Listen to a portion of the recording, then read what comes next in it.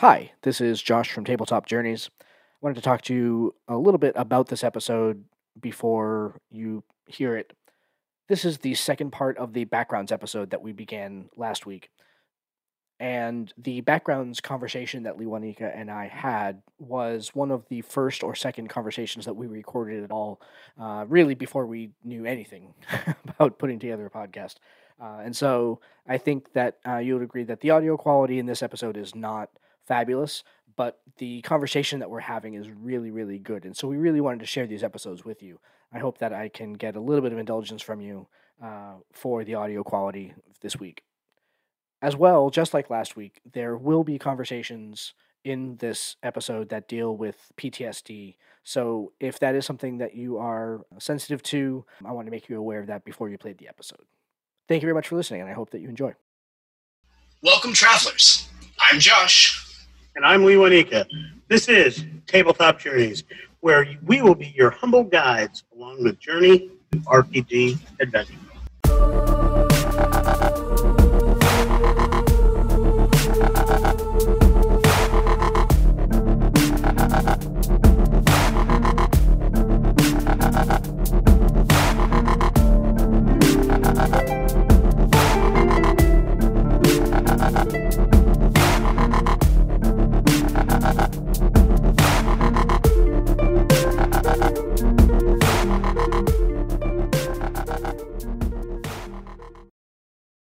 All right, Lewanika. Now, you said that you wanted to talk about Mekton a little bit. Yeah, so along those same Robotech lines, I'm a big fan of anime, specifically early 80s anime. And in the 90s, sometime after Palladium lost their license for Robotech, another game system came out. And it was basically designed to be the game for anime. The first and most memorable thing I remember about the game was this life path system. And if everybody who's been listening remembers me talking about life paths with the 3.5 Hero Builders, this is why I didn't go into a ton of detail with it, is because I think Mekton does it better. Mekton as a game came out in 1995, so it's been around for a very long time, and background was so important to them, it was on page 3 of the book. Like, before it taught you how to roll stats for your character, it taught you about building the background. Proof that placement is everything with the game. This was important. Yeah, I mean, 13th Age does the same thing. The entire concept of background and who you are and what faction you align with and what your unique truth is, it's not the first chapter, but it's the second chapter. The tables are actually very similar to 3.5, so similar in fact that if someone told me that a writer on this is one of the creative talents behind the Hero Builders Guide, I would not be surprised. It's that similar. But they did something that the 3.5 game didn't do with it. They actually made these things have mechanical weight. When this game gets into its life paths, there are things you can roll that impact your starting cash. They impact your starting stats. You actually rolled for a number of years between starting age and the age of your character. So you and your DM would decide how old your character would be. That may be 5 years after starting age, say 15, or it could be 10 years after. And you would roll for each individual year in your life path. And you could end up with great wins. You could end up with flavor things. Some years are just boring, not much happened, or whatever. But every roll led to other rolls, which could lead to things like having an enemy and what that enemy would do to you. Like, you could have an enemy, but that enemy might just be annoyed with you and pick on you if they saw you. You know, your high school bully still bullies you when you go back for the reunion. It could be an enemy that now owns a mega corporation that sends assassins after you whenever they have a need. That escalated quickly. But in addition to what they're willing to and the amount of forces they have at their disposal to impact your life, they also have tables for the why they're your enemy and the why they're that way. So are they your enemy because you stole their love? Are you their enemy because you killed their love? Are you their enemy because you were great friends and they felt betrayed? These are all options that can be rolled out when you go through these various tables. So you're building in villains. And I always love this because playing a sandbox campaign, if you've got 4 or 5 people that are doing this, I don't need to build a bad guy. Their life path builds the best bad guys for me. Yep. Now, I can, no matter where they go in this campaign world, I have a bad guy that matters to the party. Yep. Even if it's only one member, it matters to that party member. And now, because they're all part of the same party, it matters to them. And it has this fate. If they have to rescue somebody, it's going to be a family member that has some life path event that matter. Absolutely. All these things have this resonance that carries on through the game, that continues to carry on through the game. Yeah. That's what I really loved about the Mechton life path. So much so that basically until Hero Builder's Guide came out almost 10 years later, every role-playing game I ever ran as a storyteller or DM, I use these life paths for backgrounds for player characters. Yeah. Even when I was creating and storytelling for live action, the best game I ever did in live action as far as running it, Shadows of Power, was a fantastic game. Over almost 92, I think it was at one point 105 separate characters. 100% of those characters I wrote. 100% of those backgrounds I wrote, though there were probably a 10 to 15% that I wrote with feedback from the person who eventually came to play the character. Every single one of those characters had life paths done with this Mechton system. Yeah. Every single one. I simply reflavored things to match the World of Darkness. Yeah, and we were talking about this earlier about how both of us are running homebrew campaigns and how that ability to take a character's background and integrate it so closely into the game that you can pull various plot points out of that particular character's background. I mean, I think we talked about this in episode 0, where I had a character in the game who said that he was a member of the Jewelers Guild in the kingdom that this is playing. My first instinct was, oh, that's really cool. My second instinct was, oh, I didn't create a guild system in my world. And now I've got this player that's saying that he's a member of a jeweler's guild. What is the Jewelers Guild? And so it created this entire section of the backstory of the world that I had never even thought of, about how, you know, there are 7 guilds and what their interaction is, and you know that when this ruling family stepped up to go ahead and take over this particular kingdom 1,500 years ago, that the 7 guilds got together and they fashioned a holy weapon that the dynasty now uses as a symbol of their power. You know, holy, you know, that kind of thing. Like that entire 5,000 words worth of background material in this homebrew world that I'm making, that none of the players really know on that level, all was born from one single point in one single character's background saying that he was a member of the Jewelers Guild. It is so very similar. And when you had that epiphany / heart-stopping moment. Heart-stopping moment when I messaged you, like, what the hell do I do with this now? Like, you immediately got hold of me. Thank you, Zuckerberg and Facebook IM. Yeah. Because I immediately had an answer. And the reason I had an answer is I had my own moment with that about 2 months earlier. One of my players brought a character into the game, and this character came from aristocracy, and this character is a rogue, the child of a guild member, a Thieves Guild member, but she was raised by her mother and her stepfather, who are noble. Absolutely loves her. She absolutely loves her dad. She was not even aware of her true parentage until much later. But she does work for her biological father, who was always in the know, always knew where she was, always knew that she was taken care of. So much so that some of the household staff in her childhood home are members of his guild, whose sole purpose is to keep her and her mother protected. Yeah, keep tabs on them, yeah. Keep tabs on them, make sure they're safe, protect them from all things that could harm them that they're not aware of. So her biological father has been watching out for her all along. That's awesome. Beautiful, beautiful story. That's beautiful. But now she works, and she has so many traits that are similar to her father. Now, the interesting was the character was actually written for a different game. The player brought it to me and said, hey, I'd like to use this character. Where do you think would fit? And so many of those traits matched up so well with the character that I played as a player, who was now using as the leader of this guild, that I said, that makes great sense. That's like a great story. Yeah. And the end of my playing days was this relationship with this woman who decided to go live with this noble, and because the Thieves Guild member wasn't a noble. And despite the fact that they loved each other, she had to do right by her family and stay with noble marriage. That was the Shakespearean element of their relationship. But their love was still strong. So now faced with this new character that matched up with this old character so well, I said, let's carry Shakespeare to the nth degree. Let's do this. And so I just advanced the years, built this into the story, set this all up. And I thought that would be fun. Like, that was all the backstory I would need, plenty of background. I thought I was done. I really did.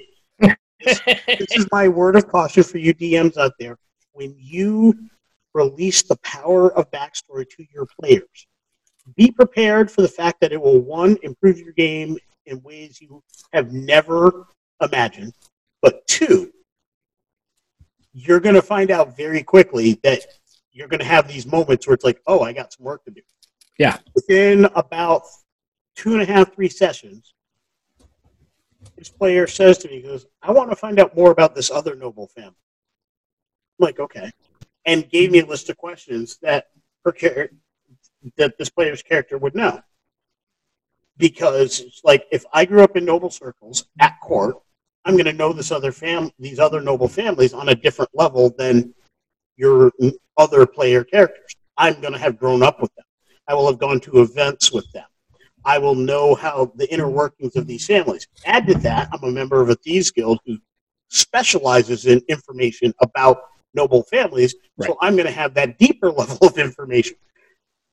I have, since that moment, had to come up with a mechanism, and I basically created a character sheet for each noble family as far as who they are, their parents, their children, their needs, wants, their goals, what's publicly known, secrets that they have, and I actually did 3 levels of secrets, depending on how successful investigation checks are made. It will tell you what level of secret you know about this family, and as well as the forces that they have to bring to bear, the resources they have to bring to bear, and their connections with other families, how well they get along, and what are the families they're closest with, what families they're enemies with. It was very Mind's Eye Theater-like in that regard. I was basically building a system that allows for the inner workings of the family, similar in the vein of Game of Thrones and the old D&D game Birthright, where basically the noble houses became an issue or became of importance.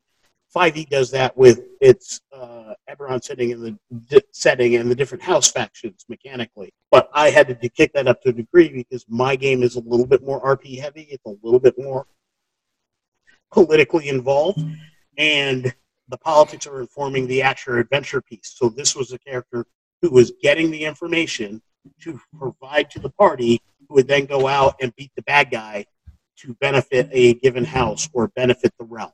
So it became important to have this information on hand. So every other session, I do yet another noble house where I have this information. Whether I'm asked for it or not, I'm prepared for it. And that's something you got to be prepared for as a storyteller. You got to be ready for the fact that when people realize that they have a background, they know that NPCs have backgrounds, and they're going to start asking those questions. After listening to the recording of session 1 of the game, now keep in mind, this is a game world that I have had in various states on paper and in my head and everything like that for the better part of a decade. So I know this world really, really well. I know the interaction between all the various places. Or at least I can call that information up in a moment by knowing where to look. After session 1, I had 5 pages of notes of things that I had told the players that were brand new. And some of it was how a particular player interacted with a given scene that I gave them. Like, because I do a really collaborative storytelling style. So, when the party walks into City X that they've never been to before, we go around the table and we say, okay, what's something about City X that stands out to you? One of the things that one of the players noticed was that when they walked into the city, there was a big church on the corner. Well, okay, now I got to figure out what church it is, who runs the church, what's their interaction, how do they feel, like what, what God do they worship, what are their clerics like, all this. But cheapers, man, couldn't you have like stepped in a pile of horse dung? I mean, that's much simpler for you to go ahead and do that. But that's, Absolutely. And organic. But this is why we do what we do. Absolutely. First of all, we talk about the labor involved and the amount of time and the heart-stopping moments. Yeah. But it's important to know how much we live for those. Oh, yeah. When I talk about having to make those noble houses, I should add that they were so much fun. Like, oh, yeah. Great noble houses. Yeah. And I talked about relationships. Honestly, I actually building one of the noble houses, who happened to be the house for what was the bad guy for most of Tier 2 for my campaign. We're just nearing the end of Tier 2. So what was the bad guy for the early stages of Tier 2 turns out to now just be an antagonistic person, not their bad guy. Certainly not their friend. But I built, in building his background, I built a connection to the party through there, and I building out some of the other noble houses. I filled in a background piece to other members of the party. This has been so much fun talking about this and kind of exploring in depth the concept that I think that you and I have both played with. I don't want to say casually, but we've certainly never sat down and talked about it kind of at this length, and kind of exploring all the decisions that go into not only how you and I as players have made background decisions, but also sort of how we steer those decisions for players that are sitting at our table. And so this has been really, really interesting to hear and kind of think through with you. Yeah. I love this discussion. I love having discussions about background. I think it's for me, as a player, it's the part I enjoy the most when talking about my character. If you ask me as a player to talk about, hey, what character you're playing, I would say within the first 2 sentences, I'm trying to get the conversation with that character's back. Like, something about whatever I'm about to tell you that will not make sense or matter if I don't tell you about the background. And I think that's very key to how I act as a player. And as a DM, I think if you're going into a city that I have built, if you know that city's background, it's better. Yep. If you are dealing with a conflict in a game that I'm running, that city's background is better.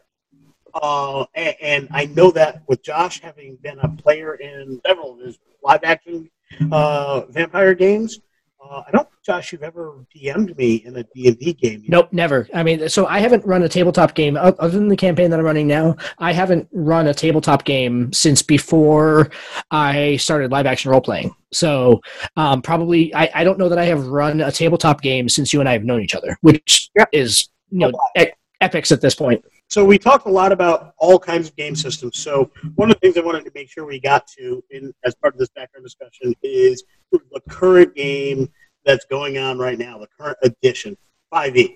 In the bulk of the community, it has been fantastically well received. Best-selling game, has all the accolades to go along with popularizing this hobby. We've got movie stars and powerful people out there in the world playing this game on a regular basis. Podcasts. I mean, for those of us who are big-time geeks of various genre fictions, Will Wheaton used to run a podcast about playing D&D. You know, it even caused my wife to take notice when she heard Joe Manganiello actually played D&D or whatever, because that was something she noticed and paid attention to. So obviously 5e is important.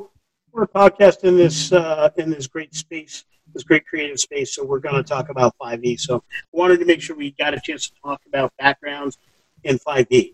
It is a major feature in that it is part of how your character gets its skills. A feature, though, depending on your DM, it may not always get used often, or depending on the player, you may not think to use it as often as you should.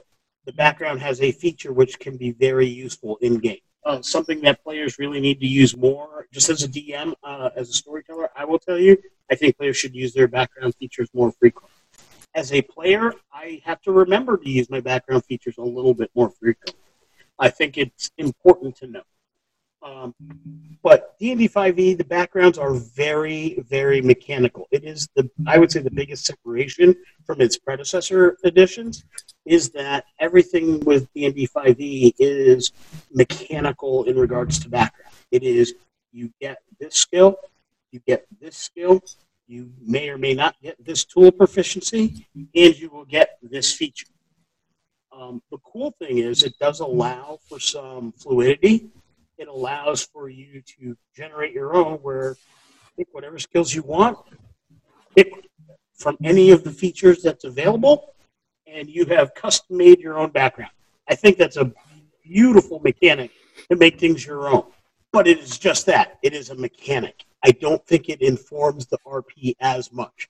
They tried with the Player's Handbook to help us out a little bit. They give us those nice questions that you can ask, your bonds, your ideals, and so on and so forth, that can help inform role play. I don't always think that all of them match really well. Yeah. There are some backgrounds, if you pick, the ideal questions are actually the same ones as some other backgrounds, so they don't really cover it. If you take a Thieves Guild or a faction agent, you get the same bonds and ideals as a cleric. In the 2 5e campaigns that I'm running in right now, I can't even tell you what the background of my Kenku Wizard is, because a Kenku Wizard is such a kind of specifically pigeonholed archetype anyway. Like, the Kenku have no creativity, and he's playing a wizard, like, who are not particularly known for their charisma in the first place, right? And so, like, a Kenku Wizard, like, they're going to fit one sort of role in that. The other side of that coin, though, is in the other 5e campaign that I'm running, where I'm playing the charlatan rogue ship captain. His approach to the world and to the campaign that we're playing in is definitely informed by the fact that he has that roguish audacity that he knows he can't be fooled. He knows that he has this, like, sympathy towards characters that he thinks would be, like, negatively affected by his cons, but other than that, he has no problem conning you and scheming to go ahead and get what he wants. Like, the whole the conceit of the world that we're playing in is that we're trapped in a place that we can't get out of, and X number of people are going to be able to come home by finding certain artifacts, right? And we're finding these artifacts as a party. The first time that he realized that is what was going on, he went to the leader of, because we have kind of like 2 factions in the party that we're dealing in. We have there's a royal family, and there's everybody else that's not a royal family, and I'm playing the ship captain. And so the first game, when I realized that there was this mechanic that, okay, only 9 of us are going to be able to go home, the first thing that I did was go to the head of the royal family. I sat him down in my office and said, listen, I'm the captain of this ship. When we get back, if nobody can pilot this ship, you will never get home. How many of the artifacts do me and my people get? And I'm going to start the number. If there are 9 artifacts total, I'm starting the number at 4. Yep. How important is getting home to you? And eventually, like, we negotiated and we settled on a deal. And I said, you know what? Fine. We will take that deal. And every single time that we have found an artifact and it has gone to somebody else, I have gone back to the head of the royal family and says, I don't have my cut yet. When do I get my cut? That is absolutely informed by the background of that character in a way that the other 5e campaign... Now, yeah, he got all the mechanical benefits for being a charlatan. It's a swashbuckler build, and so he wanted all the extra expertise and all that sort of stuff. Absolutely. And so he definitely benefits mechanically from it, but that background as the swashbuckling captain absolutely informed that decision in particular. It's interesting you talk about that, because I'm playing in a campaign, and I think one of the 2 campaigns you mentioned is the same DM that I'm playing with. It is. And I play a Warforged Battlemaster. Yep. Who's a former soldier. And kind of leaning into that conversation we had about being a soldier and PTSD, something that I am walking a fine line with this character, because of some very specific things that took place in his backstory, is I'm playing a soldier who was designed and built for war, who had a very bad thing happen in war, and we are now many years after that, and and where we are in the campaign now is he's going back to his home for the first time. To his knowledge, very few survived his last battle with them.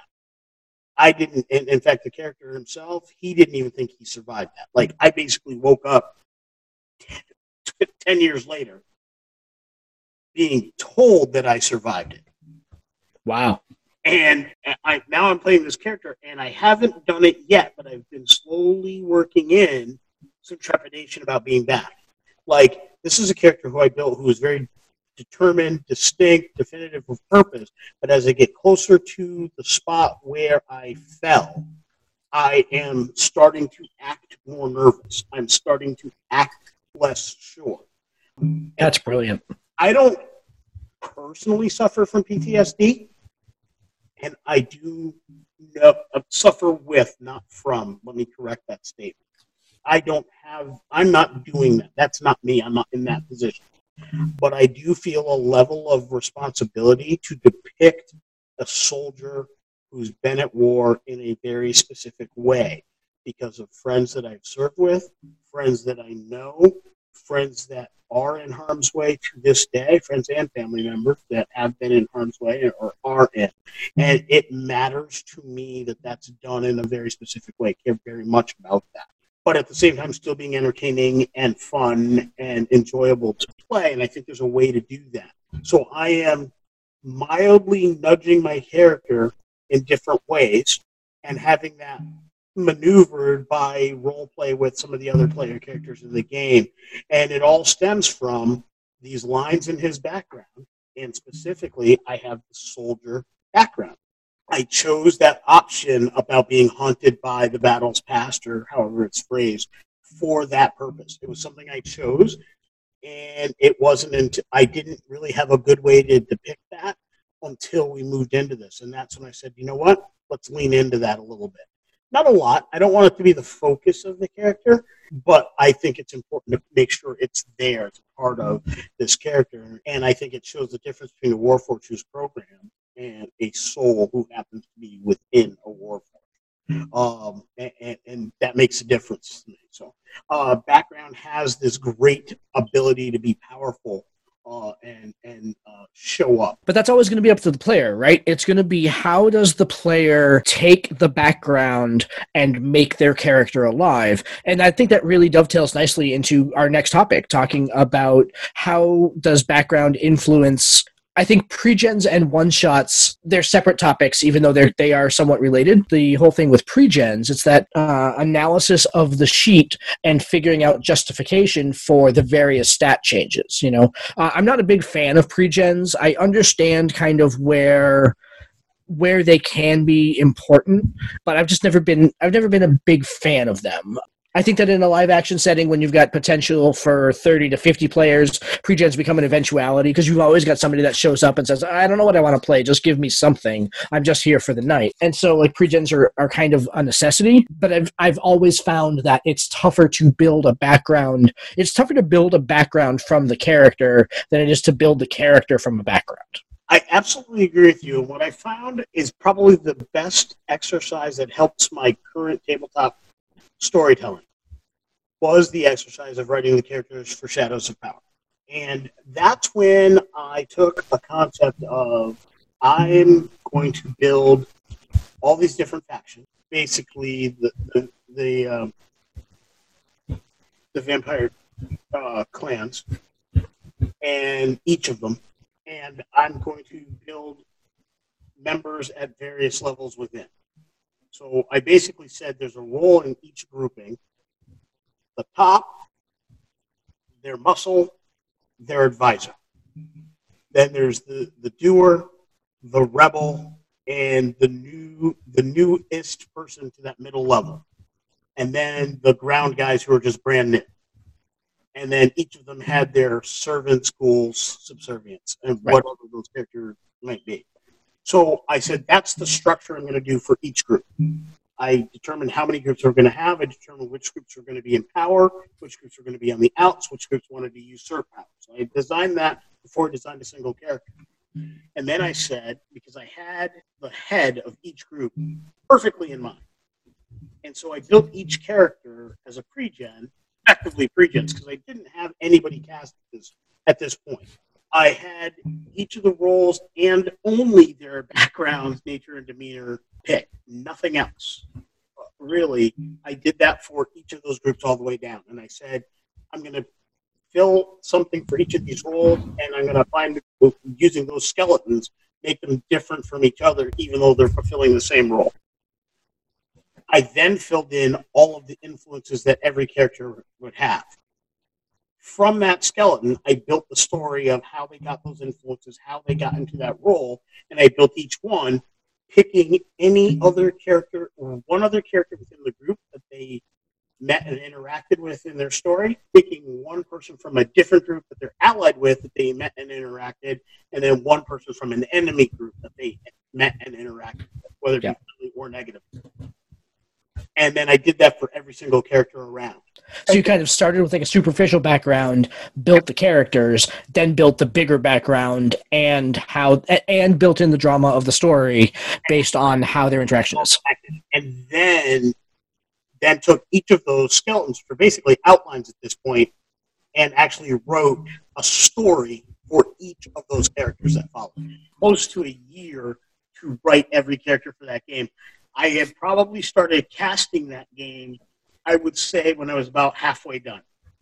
At a certain point, I got to the point where I needed to cast to find out who the players were before I could go forward. And once I had the main cast, basically the top three in every group is what I had casted, then I was able to fill in them and really add that cast member's personality within that individual story. And then everybody else became your standard pre-gen. Because it's like, hey, I've got this game, I've got these groups, and I could tell other players, like, this is who's leading the group. Would you work well with them? Would you want to work with them? And then filled in the cast that way. That was kind of how I did it. It was a lot of extra work, but it was very fulfilling. But it did, as we're talking about, start with background. And it was all about putting that together. Yeah. Going back to Xanathar's, because I did forget to mention this, and from time to time, folks, we record live. Sometimes we leave stuff out, even if it's in our notes. I'm looking right at it. Josh was kind enough to highlight the item in our Google Doc, which is literally, here's my eye line. Can you see me? My eyes here? Camera? Go on. I try to help him, but sometimes he's beyond help. Here it is highlighted, and I forgot to mention a couple basic facts. Xanathar's Guide improved on backgrounds for 5e greatly. In fact, it's so greatly that it makes their background stuff even better. I didn't realize that for many, many years. Actually, fairly recently that I found this element of Xanathar's Guide, even though I owned it for a while. And the interesting thing is the way they improved the 5e background system is they borrowed every single table from the 3.5 Hero Builder's Guide. They took out a couple that I think were a bit extra or superfluous, and they kept the meat and potatoes. So all the same things I talked about, as far as all these things, they're all there. Life path stuff, all of that is there. It's all in Xanathar's Guide. But they did a neat thing, which I absolutely agree with. They tell you that some things, these are guidelines, not requirements. So roll if you want, choose if you want, use what you want, don't use what you don't want. Let it help you. Don't let it mandate for you, is a really key element. A big point of variance, however, is they add decisions your characters has made at various points in their life, and the decisions are a small table, very similar to what already exists in 3.5 with Bond's Ideals and such like that, but they add your decisions in two different groupings. One by background, so while you were earning your background, here's a pivotal decision you had to make. Each one of the ones from the player's handbook, each one of those backgrounds, whether it be Charlatan, Acolyte, what have you, it'll have 6 options. It also does the exact same thing by class, fighter, rogue, whatever. So obviously it won't have Artificer. I would be interested to see if the new book coming out will have this for that. My guess is no, but it'd be wonderful if they did. And people out there in the community, let us know if you have either made one yourself or if you know of one out there that we can take a look at. Absolutely. Even if I'm not rolling on the table myself, I love looking at it because sooner or later one of those ideas pops in my head and I'll use it. So if you see something that pertains to this or any conversation we have, please give us a shout, hit us up on the email, let us know so we can follow your lead. That's the perfect segue. So here are the ways that you can go ahead and get in touch with us so that we can have this conversation. You can email us at ttjourneys@gmail.com. You can also find us on Facebook at Tabletop Journeys or on Twitter at ttjourneys. You'll see that I am tweeting quite a bit about a variety of topics, including last week when I had a total fabrication fail that I live tweeted for a while. So that was a good bit of embarrassing fun. Or you can go directly to the website, tabletopjourneys.com, where you will see our blog entries and be able to find all of our previous episodes of the podcast. Lewanika, this has been a fabulous talk. I know that we went on for way longer than we thought that we were going to, and I think you're right. This is going to be split into multiple episodes, and I think that's just fine because boy, we covered a lot in this last chunk of time. If we didn't say it in this episode enough, I think we did, but I'm going to put it out here just in case. Background is important. Important. Yep. Let me say that again for the folks in the cheap seats. Thank you, John.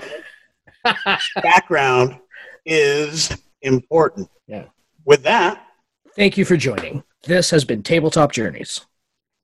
In the words of another traveler on our path, we bid you shade and sweet water.